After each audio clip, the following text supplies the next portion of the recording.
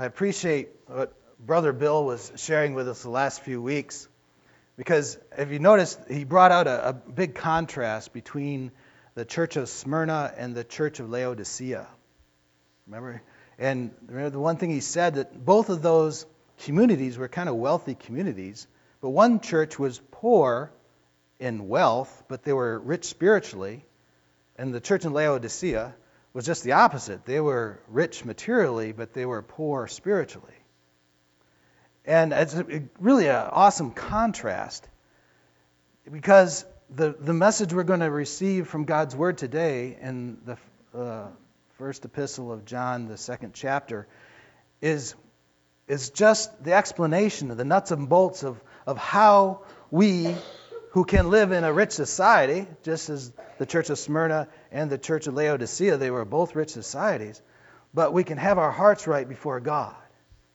And John goes through and he explains the nuts and bolts how that happens, how we end up overcoming our own sinful natures and overcoming the tendencies of the world and even overcoming the devil himself because of the works of Christ. And he brings us into the point where we can understand what it is to walk with God, truly, where we overcome everything. And we still have to walk with God, and that's the point, is learning how to commune in a certain way with God where we have Him in our heart. And he contrasts the heavenly nature and our sinful nature and how we can even overcome ourselves where God has authority in us. And He gives us direction to build Christ's likeness in our lives. Also, I'd like to point out our format as we go through this. You notice there's a handout in your bulletin which has sections of Scripture that we're going to talk today about in the second chapter of the first epistle of John. And you'll notice that there's lines that are underlined in each of those sections. And what I've done is taken the section and saying, in this section of Scripture, the author is trying to bring out this main point. You'll see the main point also brought out in that note. And the things that are underlined in that section of Scripture are the sections we're going to look at that brings out the main point. This is why it is the main point. And there might be other items in that. It's not going to be an exhaustive understanding of that section of Scripture, but we're going to cover the main point and then go through the Scripture in kind of a rapid pace so that we can understand what the author's trying to bring out. Sometimes I think we get looking so much at details we forget what the main point is, right? So let's get started. First we'll pray. Dear Heavenly Father, thank you for this day, and thank you for your love and mercy upon us. And thank you for your provisions. Provisions here in life that we can sustain ourselves physically and materially, that's important, but also provisions spiritually. You have given us Jesus, and we have Him in our heart. And His Holy Spirit teaches us your word, in which it richly indwells within our heart and mind, so that we can be like you. We can overcome things and do things that you would have us to do, and it's all because of you and what you've done in your works in our lives. Therefore, we give you glory and praise because of who you are and what you're doing in our lives and hearts. And God, we just we humbly pray that you have your way in our hearts and minds today. Thank you, God, for loving us, and thank you so much for sending your Son, Jesus, to die on a cross for our sins. Thank you for your mercy upon us and enabling us to walk by your grace through faith. Thank you, Jesus. It's in your name we pray. Amen. I always say that if I have something to say, so what? What matters is that God speaks to your heart. You know? That's an important thing. So let's start. In 1 John chapter 2, verses 1 and 2. John says, "My little children, I am writing these things to you so that you may not sin. And if anyone sins, we have an advocate with the Father, Jesus Christ, the righteous. And He Himself is a propitiation for our sins, and not only for ours only, but also for those of the whole world." I like the fact that John starts this by saying, "My little children." And when he does that, he's speaking of his efforts to bring people along in Christ. He had an effect on these churches, and as they accepted the Lord and became children of God, he was then their brother, and he understands that they're also his little children. People that have been brought up in the Lord, I think, when they come to know the Lord, we have a responsibility for them. Paul had the same idea in Galatians 4:19. He says, "My children, whom I again in labor until Christ is formed in you." You see, we have a communion not only with one another, but also people, especially people that we brought in to know the Lord. Then we are responsible for them. Our job is to make disciples. We should be shouting from the mountains, right? That's what we should be doing. And when someone does come in to know the Lord, then we have a responsibility. And they're in effect our offspring as well. My dad became a Christian at an older age, like in the 90s. I was able to share Christ with him, and he accepted the Lord, my father. And this is awesome. And it was neat to see him to get back into God's Word and go to church and start to grow and understand who he was in Christ. And he was around almost 90 years old, and he was dying. And the Lord had brought us up to Michigan so that we could meet with him before he went to see his Savior. And lying there in the hospital bed, he said to me, he said, "Steve, I'm not really sure what's going to happen, I'm checking out here." And basically, I said, "Dad, everything that's going to happen from you from here on out is according to what God is going to do for you. It's an act of His grace that He has forgiven your sins, and you'll be received into glory." And the really cool thing is, my son, my wife, my daughter, and my sister, and we all gathered around his bed and we prayed. And just the peace of the Lord came over that situation, and my dad had this peace in his heart about what was going to happen. And a few days later, he actually, right after we left, he went to sleep and he never woke up. And a few days later, he went to be with the Lord. And I'm so grateful that not only I was there to help my dad, as the Lord helped him, but also my son was able to see his forefathers walking in faith. That was so awesome. And the point is we have a responsibility to those who we bring into the body of Christ, that they don't end up wandering away. We need each other. We need to build each other up in that respect. Also, I think the fact that John uses the adjective little expresses our relationship to God. We are little children. We were talking about this morning in Sunday school class about God and how inexpressible He is to us. Do we really understand God? Not very well. I mean, how can you understand someone who can create everything just by speaking? That omnipotent part of that, He's all powerful. He can do whatever He wants. How can we really get a firm grasp of that? And because of that, the things in the Bible about God is kind of sketchy. We can understand kind of who God is and how great He is. But the one thing we can really come away with is what He wants us to do, how He wants to know us and to get to know Him. And it's going to take all eternity to understand God. And we still won't understand everything about Him. He's an indescribable God. I think these words that we have, like omnipotent, omniscient, and sovereign God, is words that certainly express God, but not to their full extent. And we have to understand our limitations in that regard. We are little children in our union with God. And the important point there to come away with is this union with God really identifies us as His children. And just as a reminder, God is a triune God. He is God the Father, God the Son, and God the Holy Spirit. And when we come into relationship through Jesus Christ, into relationship with God, we have communion with God the Father, God the Son, and God the Holy Spirit. Jesus said, if you abide in me, you abide in the Father as well. And Jesus said, I have to go away so I can send the Holy Spirit. We have a relationship with God. God the Father, God the Son, and God the Holy Spirit. Which brings us to our first point. Our union with God comes through the Holy Spirit and the works of Christ.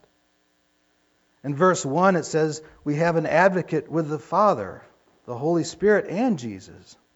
And here it's referring just to Jesus, but I think both are true. In John 14:16-17, Jesus says, I will ask the Father, and he will give you another helper, that he may be with you forever. That is the Spirit of truth, whom the world cannot receive because it does not see him or know him. But you know him because he abides with you, and you will be in him. It will be in you.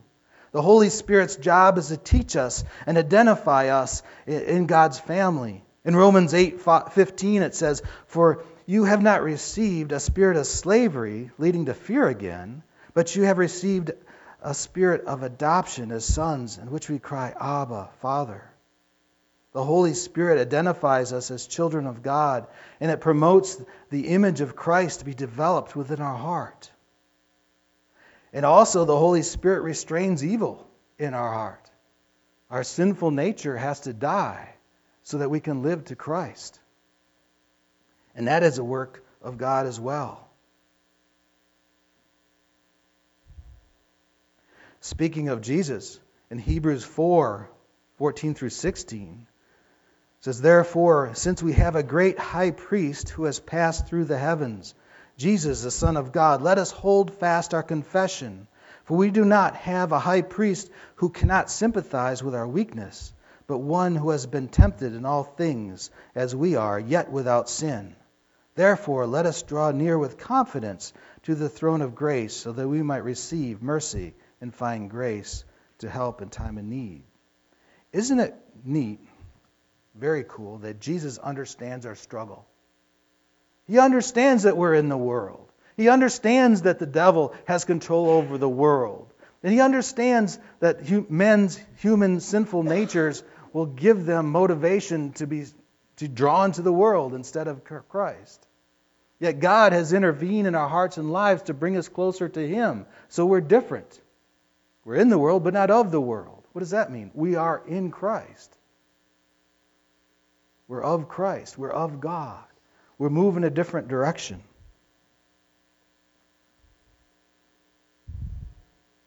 And he knows our weaknesses. In Hebrews 9:11-14, but when Christ appeared as high priest of the good things to come, he entered through the greater and more perfect tabernacle, not made with hands, that is to say, not of this creation, and not through the blood of goats and calves, but through his own blood. He entered the holy place once for all, having obtained eternal redemption. For if the blood of goats and bulls and ashes and a heifer sprinkling those who have been defiled sanctify for the cleansing of the flesh, how much more will the blood of Christ, who through the eternal Spirit offered himself without blemish to God, cleanse your conscience from dead works to serve the living God? In verse 12 there it says, through his blood he entered the holy place. Jesus, our great high priest, came to fulfill the covenant which was spoken by the prophet Jeremiah in Jeremiah 31 verses 31-34. That's a covenant that is brought in Christ's own blood, that we can know God. And he enters into that holy place. He is seated at the right hand of God. And if we just receive Christ, then you have access to God. And it is through his blood that he has done this for us. The blood is a representation, or is actual, brings the forgiveness of sins. Without Jesus' blood, there is no forgiveness of sin. And this he's done for us. He did this through the eternal Spirit. Christ came and he was directed by the Holy Spirit to do these things. Remember when Jesus was tempted in the wilderness, that the Holy Spirit directed him to go? And in essence, he's walking kind of like we walk. We walk by the Spirit, not by the flesh. And he was given direction by the Holy Spirit to do these things. And it cleanses our conscience from dead works. We are dead in our transgressions before God, and he makes us alive. He brings us back into fellowship with him. The propitiation of our sins. In Romans 4:25, he was delivered over because of our transgressions and was raised because of our justification. Jesus was given over to suffer and die for us, and he was raised from the dead because the sacrifice was sufficient. If there was one sin that wasn't forgiven, then Jesus wouldn't have been raised from the dead. Our justification is complete. And he is the Savior of the world. In 1 John 4:14, we have seen and testify that the Father has sent the Son to be the Savior of the world. The point is whether people will end up choosing Christ or choosing their own selfish ambitions and live by the flesh. That is the point. We all have that choice to make in life. Hopefully, we will choose Christ, and this brings us into fellowship and also brings us in alignment with God's commandments as well. In 1 John 2, verses 3 through 6, by this we know that we come to know him if we keep his commandments. The one who says, I have come to know him, and does not keep his commandments is a liar, and the truth is not in him. But whoever keeps his word in him, the love of God has truly been perfected. By this we know that we are in him. The one who says he abides in him ought himself to walk in the same manner as he walked. We are supposed to walk like Jesus walked. And this sentence in here, it says, the love of God has been truly perfected. Doesn't that make you a little nervous? We're supposed to be perfect? Well, I'm not perfect. And this is talking about being perfect in love. It's not being perfect as far as I'm not going to do any sin against God, because the Bible tells us clearly that we've all fallen short of God's glory. But here it's saying we should be perfect in love. Just as God loves people, so should we. We should walk as he walked. That's the point. This scripture defines antinomianism and legalism. Antinomianism is the idea that I'm saved by grace and I don't have to do anything. I'm outside of God's moral law because God saved me. I can do whatever I want. That's kind of one extreme. And on the other end of the scale, you have legalism that says, hey, I have to do these things to merit God's favor. Both of them are an error. It's actually a pretty extreme error. I think we have a tendency to go to extremes, and you have to identify the middle ground or the biblical position on this. And Martin Luther had something interesting to say to Pope Leo in this regard. Martin Luther wrote to Pope Leo, and he said this, thus ought our works to be done, and not in order to be justified by them, for first, being justified by faith, we ought to do all our works freely and cheerfully for the sake of others. Martin Luther was saying it's not the works that save us. We're saved by faith, by grace through faith.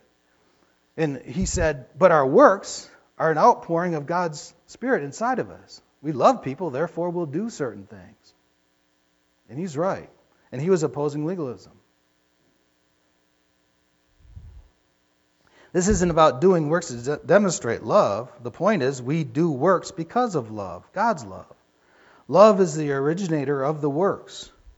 In John 14:15, Jesus says, if you love me, you will keep my commandments. So what are Jesus' commandments? I think we have some pretty good examples of what Jesus wants us to do. Jesus said in Matthew 5, verses 43 through 48, he said, you have heard it said that you shall love your neighbor and hate your enemy. But I say to you, love your enemies and pray for those who persecute you, so that you may be the sons of your Father who is in heaven. For he causes his sun to rise on the evil and the good, and sends the rain on the righteous and the unrighteous. For if we love those who love you, what reward do you have? Do not even the tax collectors do the same? If you greet only your brothers, what more are you doing than others? Do not even Gentiles do the same? Therefore, you are to be perfect as your heavenly Father is perfect. There's that word again, perfect. We're supposed to be perfect in love towards others. It's not that we do things to inherit salvation because we are perfect, that would be futile. This is talking about being perfect in love. So why would we want to love our enemies? What's up with that? My enemy's trying to hurt me. Why would I want to love my enemy? Well, it says clearly here that we love our enemies because that's what God does. He loves all people, and He sends the rain on the good and the evil. Oh, and by the way, who were we before Christ intervened in our lives? Were we the friends of God? The Bible clearly says that we are God's enemy before we receive Christ. We're working against Him.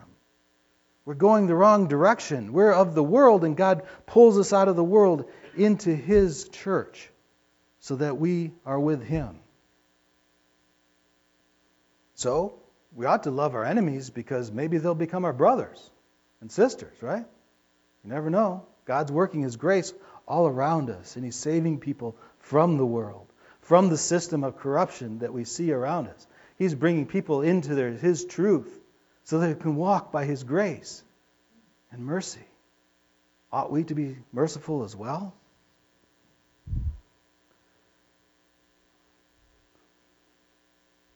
In John 15:16, another parable of the vine and the branches. John 15, verses 6 through 11 says, "If anyone does not abide in me, he is thrown away as a branch and dries up, and they gather them and cast them into the fire, and they are burned. If you abide in me and my words abide in you, ask for whatever you wish, and it will be done for you. My Father is glorified by this, that you bear fruit, and so prove to be my disciples. Just as the Father has loved me, I have also loved you. Abide in my love. If you keep my commandments, you will abide in my love, just as I have kept my Father's commandments and abide in His love. These things I have spoken to you, so that my joy may be in you, and that your joy may be made full." This comes from the analogy of Jesus being a vine and we are the branches. And He says here quite clearly that apart from Him, what can we do? Nothing. There's nothing that we can do apart from Christ. It is God's work in our heart that brings us to an understanding of who He is and helps us to walk in a way that is loving towards others.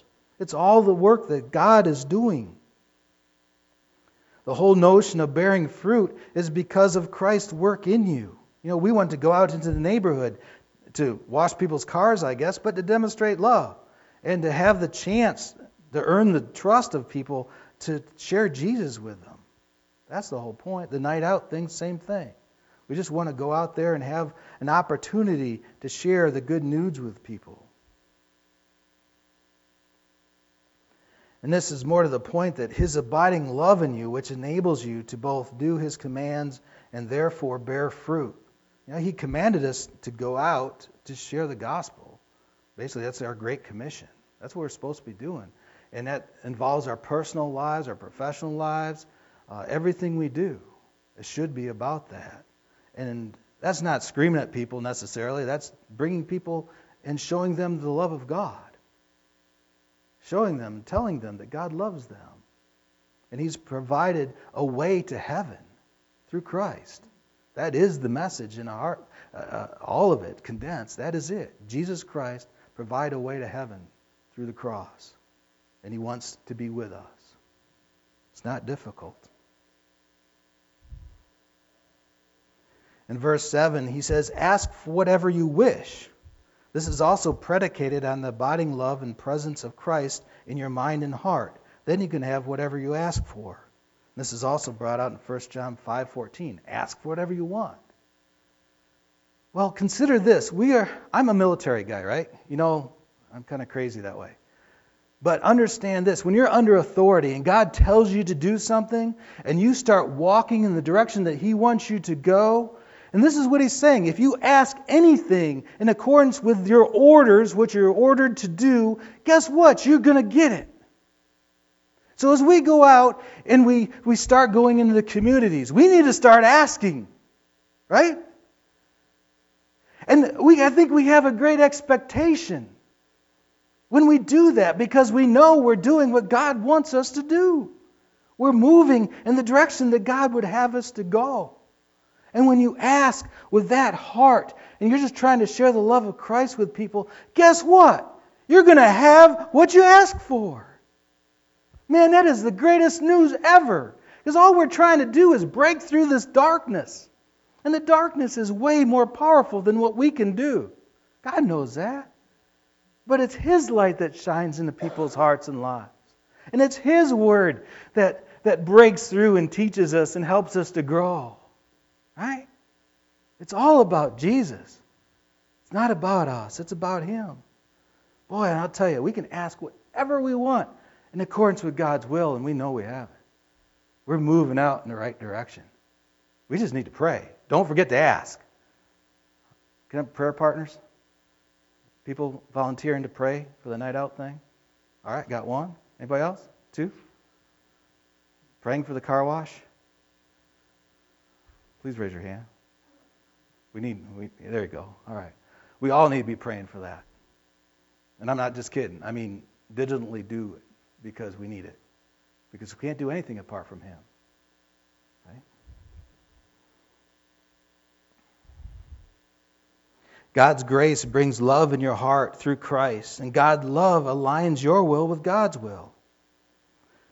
And I think this next scripture in Ephesians 2, 4 through 10 kind of demonstrates what I was talking about, this antinomianism, where you're saved by grace, you can do whatever you want. Because most people, as they go through this scripture, will stop at verse 9. They don't read verse 10. And I'll show you what I mean. Ephesians 2, verses 4 through 10 says, "But God, being rich in His mercy, because of His great love with which He loved us, even when we were dead in our transgressions, made us alive together with Christ.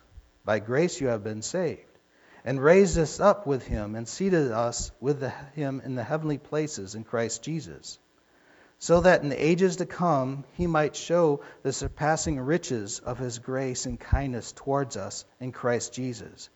For by grace you have been saved through faith, and that's not of yourselves, it's a gift of God, not as a result of works, so that anyone should boast." And usually it stops there, doesn't it? And that's a true statement. God brings us into His family, into this covenant relationship with Him, and it's not done by our works, it's done by His works. I can't take credit for it. You can't take credit for it. It's something that Jesus has done in your heart to bring you in alignment with His will, to bring you into this covenant relationship, to wipe away all of your sins. That's a work of God. That's what He has done. But the Scripture actually has something else to say about that. In verse 10, it continues to say, "For we are His workmanship, created in Christ Jesus for good works, which God prepared beforehand that we should walk in them." So God has created a new image in your heart and in your mind that brings you in conformity with His will, so that when you go out and you can apply yourself in the direction He wants you to go, you can have what you ask for, because He has created you for good works that He has prepared before the creation of the universe. This is in the mind of God, to create you for good works. We're not saved by those works, but God definitely has a direction that He wants us to go. God has created you for good works because of His grace and love in your heart. Beloved, you are special because of Christ in you and His love in your heart. Which brings us to our third point about following God's will. And he says it's a new commandment because in Christ we can actually keep it now. In 1 John 2, 7 through 11, the writer says, "Beloved, I am not writing a new commandment to you, but an old commandment, which you have heard from the beginning. The old commandment is the word which you have heard. And on the other hand, I'm writing a new commandment to you, which is true in Him and in you, because the darkness is passing away and the true light is already shining. The one who says he is in the light yet hates his brother is in darkness until now. The one who loves his brother abides in the light, and there's no cause for stumbling in him. But the one who hates his brother is in darkness and walks in darkness and does not know where he is going, because the darkness has blinded his eyes. So it's kind of interesting the way this is worded. He says it's an old commandment and it's a new commandment, all at the same time. Well, if you look back, the old commandment is in Deuteronomy 6:5, chapter 10, verse 12, chapter 11, verse 13, chapter 13, verse 3, and chapter 30, verse 6. That's the old commandment. Now, since he put it in there 5 times, do you think God was trying to make a point? Yes, he certainly was trying to make a point. This is what I want you to do. Now, Jesus reiterates this old commandment. And interesting enough, in Matthew 22, verses 36 through 40, he does this when trying to be trapped by a Pharisee into creating something, a fault that they can catch him on. And this Pharisee asked Jesus this. He says, "Teacher, which is the greatest commandment in the law?" And he said to him, "You shall love the Lord your God with all your heart, with all your mind, and with all your soul. And this is the greatest and foremost commandment. And the second is like it. You shall love your neighbor as yourself. On these 2 commandments depend the whole law and the prophet." So basically, Jesus is saying the commandment is to love. That is the great commandment, that we love each other. In 1 John 2, verses 9 through 11, John brings God's love home to us in its most basic and understandable level, which is brotherly love. The idea of abiding in God's love is a source of brotherly love. 1 John 2, verse 10 says, "Abiding in the light." This is about abiding in the love of Christ. And if we have that kind of love, how can we not love each other in that way? There's other examples too. In Matthew 5, verses 21 through 24, Jesus said, "You have heard that the ancients were told, 'You shall not commit murder, and whoever commits murder shall be held liable to the court.' But I say to you that everyone who is angry with his brother shall be guilty before the court. And whoever says to his brother, 'You good for nothing,' shall be guilty before the Supreme Court. And whoever says, 'You fool,' shall be guilty enough to go into the fiery hell." He's serious. "Therefore, if you are presenting your offering at the altar, and there remember that your brother has something against you, leave your offering there before the altar and go. First be reconciled to your brother, and then come and present your offering to God." The point here, I think, is pretty straightforward. God is serious how we treat each other. We are required to have the same attitude of love toward each other that God has toward us. There's another parable that brings out this point, the parable of the unforgiving slave in Matthew 18, 32 through 35. Now this slave owed the king 10,000 talents. Well, what in the world's a talent? A talent is 15 years' wage. So he owed him 10,000 talents. That's 150,000 years of wages. The point there is that there's no way that he's going to be able to pay his lord back, the king back. And this same slave, and so he pleads to the king, "Please forgive me," right? And he forgave him the debt. Sounds familiar? That's what God has done for us. He has forgiven a debt that there's no way that we could ever pay back. And that same slave went out and found another slave who owed him 100 denarii. 100 denarii is like 3 months of wage, a little bit more than that. A denarius was 1 day's wage. And he finds this guy who owes him 3 months of pay and basically says, "I want this money back now." And the guy couldn't pay him, so he turns him over to be punished. Well, what do you think happened when the king heard about what happened? Right? This is what happened. Then summoning him, his lord said to him, "You wicked slave, I forgave you all that debt because you pleaded with me. Should you not also have had the mercy on your fellow slave in the same way that I had mercy on you?" And his lord, moved with anger, handed him over to the torturers until he should repay all that was owed him. And Jesus said this. He says, "My heavenly Father will also do the same to you if each of you does not forgive his brother from your heart." You think the Lord is serious about this? I would say so. He is very serious about it. In 1 John 2:9 again, he says, "But the one who hates his brother is in darkness and walks in darkness and does not know where he is going because the darkness has blinded his eyes." The point being is we should have mercy on each other because God is merciful towards us. If someone bugs you, get over it. Maybe they're more spiritual than you are, or maybe you're more spiritual than they are. And a lot of times it's a matter of conscience. We have different levels of maturity or knowledge, perhaps, of the Word of God, or maybe sin. In either case, we should be our intention to restore a person to Christ. And I think sometimes people need to be held accountable, but even that is an effort to restore them. I was an instructor pilot for quite a few years, flying helicopters. And we had a problem with this one guy. There's certain objectives we want a person to reach, and he just was not able to achieve the standards. And I'm out there flying with this guy, and I look over at him, and he's looking at the switch on top of the cyclic, and he's fixating on the switch. And the switch kind of moves the cyclic back and forth, and he's totally oblivious to everything else that's going on around him. So he's sitting there goofing around with it, and obviously he hasn't paid attention because he hasn't responded to anything that we've taught him through the months of training.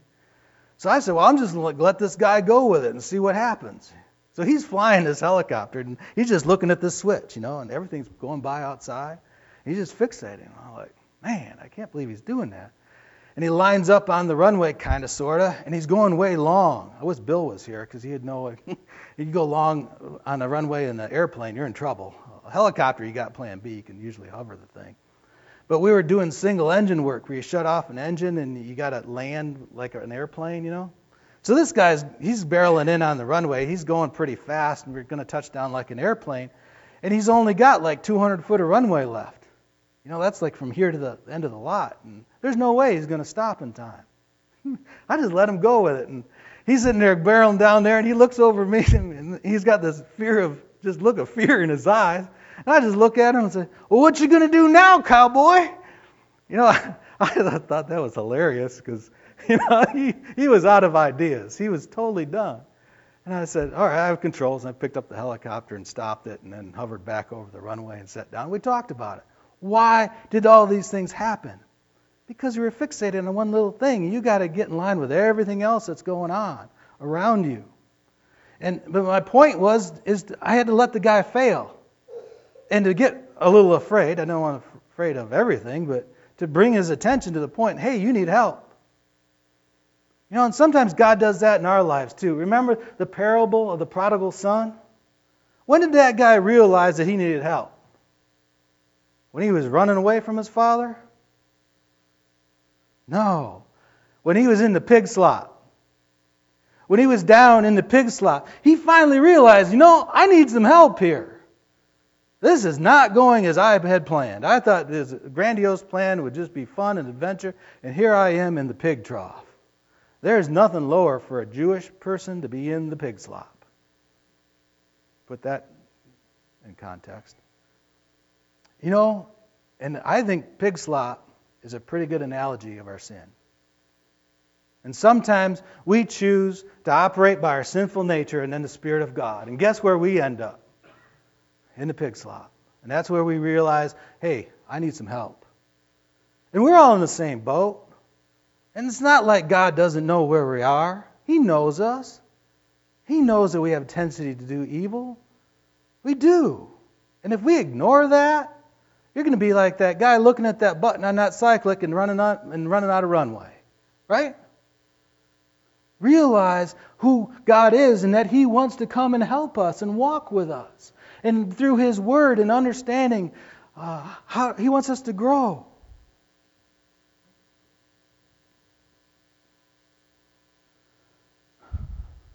It brings us to our last point. We stand by the abiding love of Christ in truth. In 1 John 2:12-14, John says, I am writing to you, little children, because your sins have been forgiven you for His name's sake. I am writing to you, fathers, because you know Him who has been from the beginning. I am writing to you, young men, because you have overcome the evil one. And I am writing to you, children, because you know the Father. I have written to you, fathers, because you know him who has been from the beginning. I have written to you, young men, because you are strong, and the word of God abides in you, and you have overcome the evil one. It is interesting that John repeats each of these exhortations to children, young men, and fathers, which shows a growth.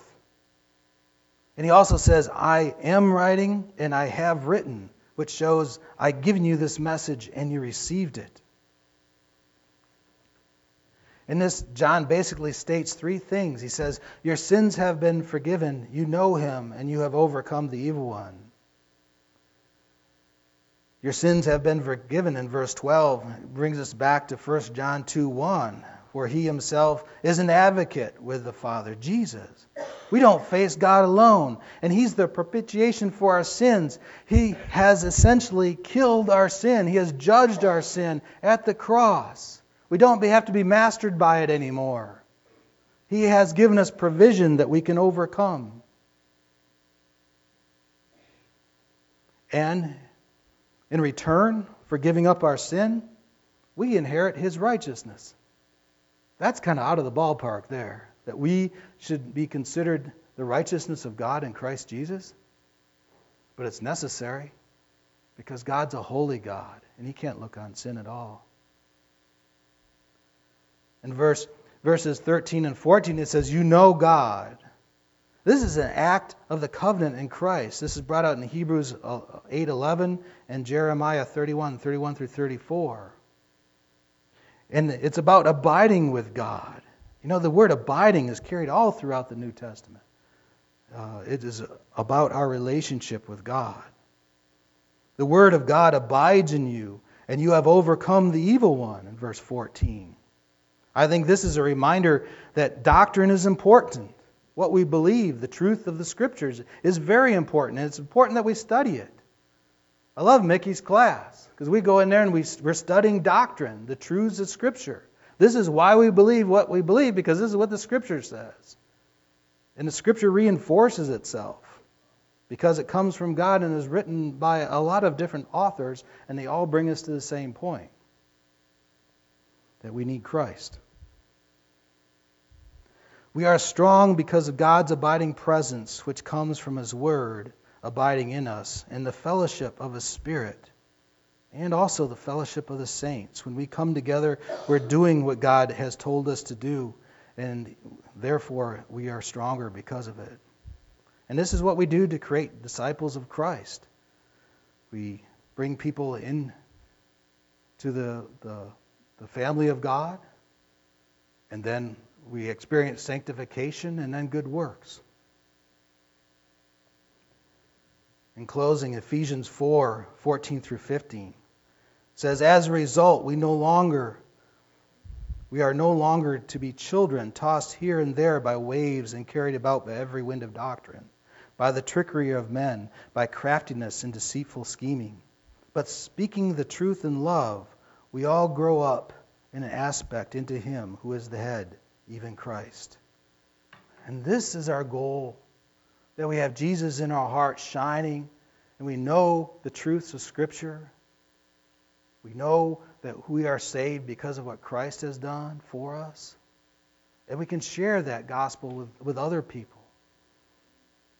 If you have never made a commitment to Christ in that respect and you want to know him in covenant relationship, all it takes is a simple prayer. And if you'd like to pray with someone, we'll be here at the end of the service. You can come up. Now also, if in sanctification, if there's areas that you need help with, well, guess what? We all need help. Come forward and we'll pray for those areas. And also for work. So we're going out into the community, and we better be praying, because the evil one doesn't want us to go out and spread the light of Jesus around. And we better be praying for that as well. So at the end of the service, I suggest if you'd like to come forward and pray, we can pray about whatever you think your needs are. Okay?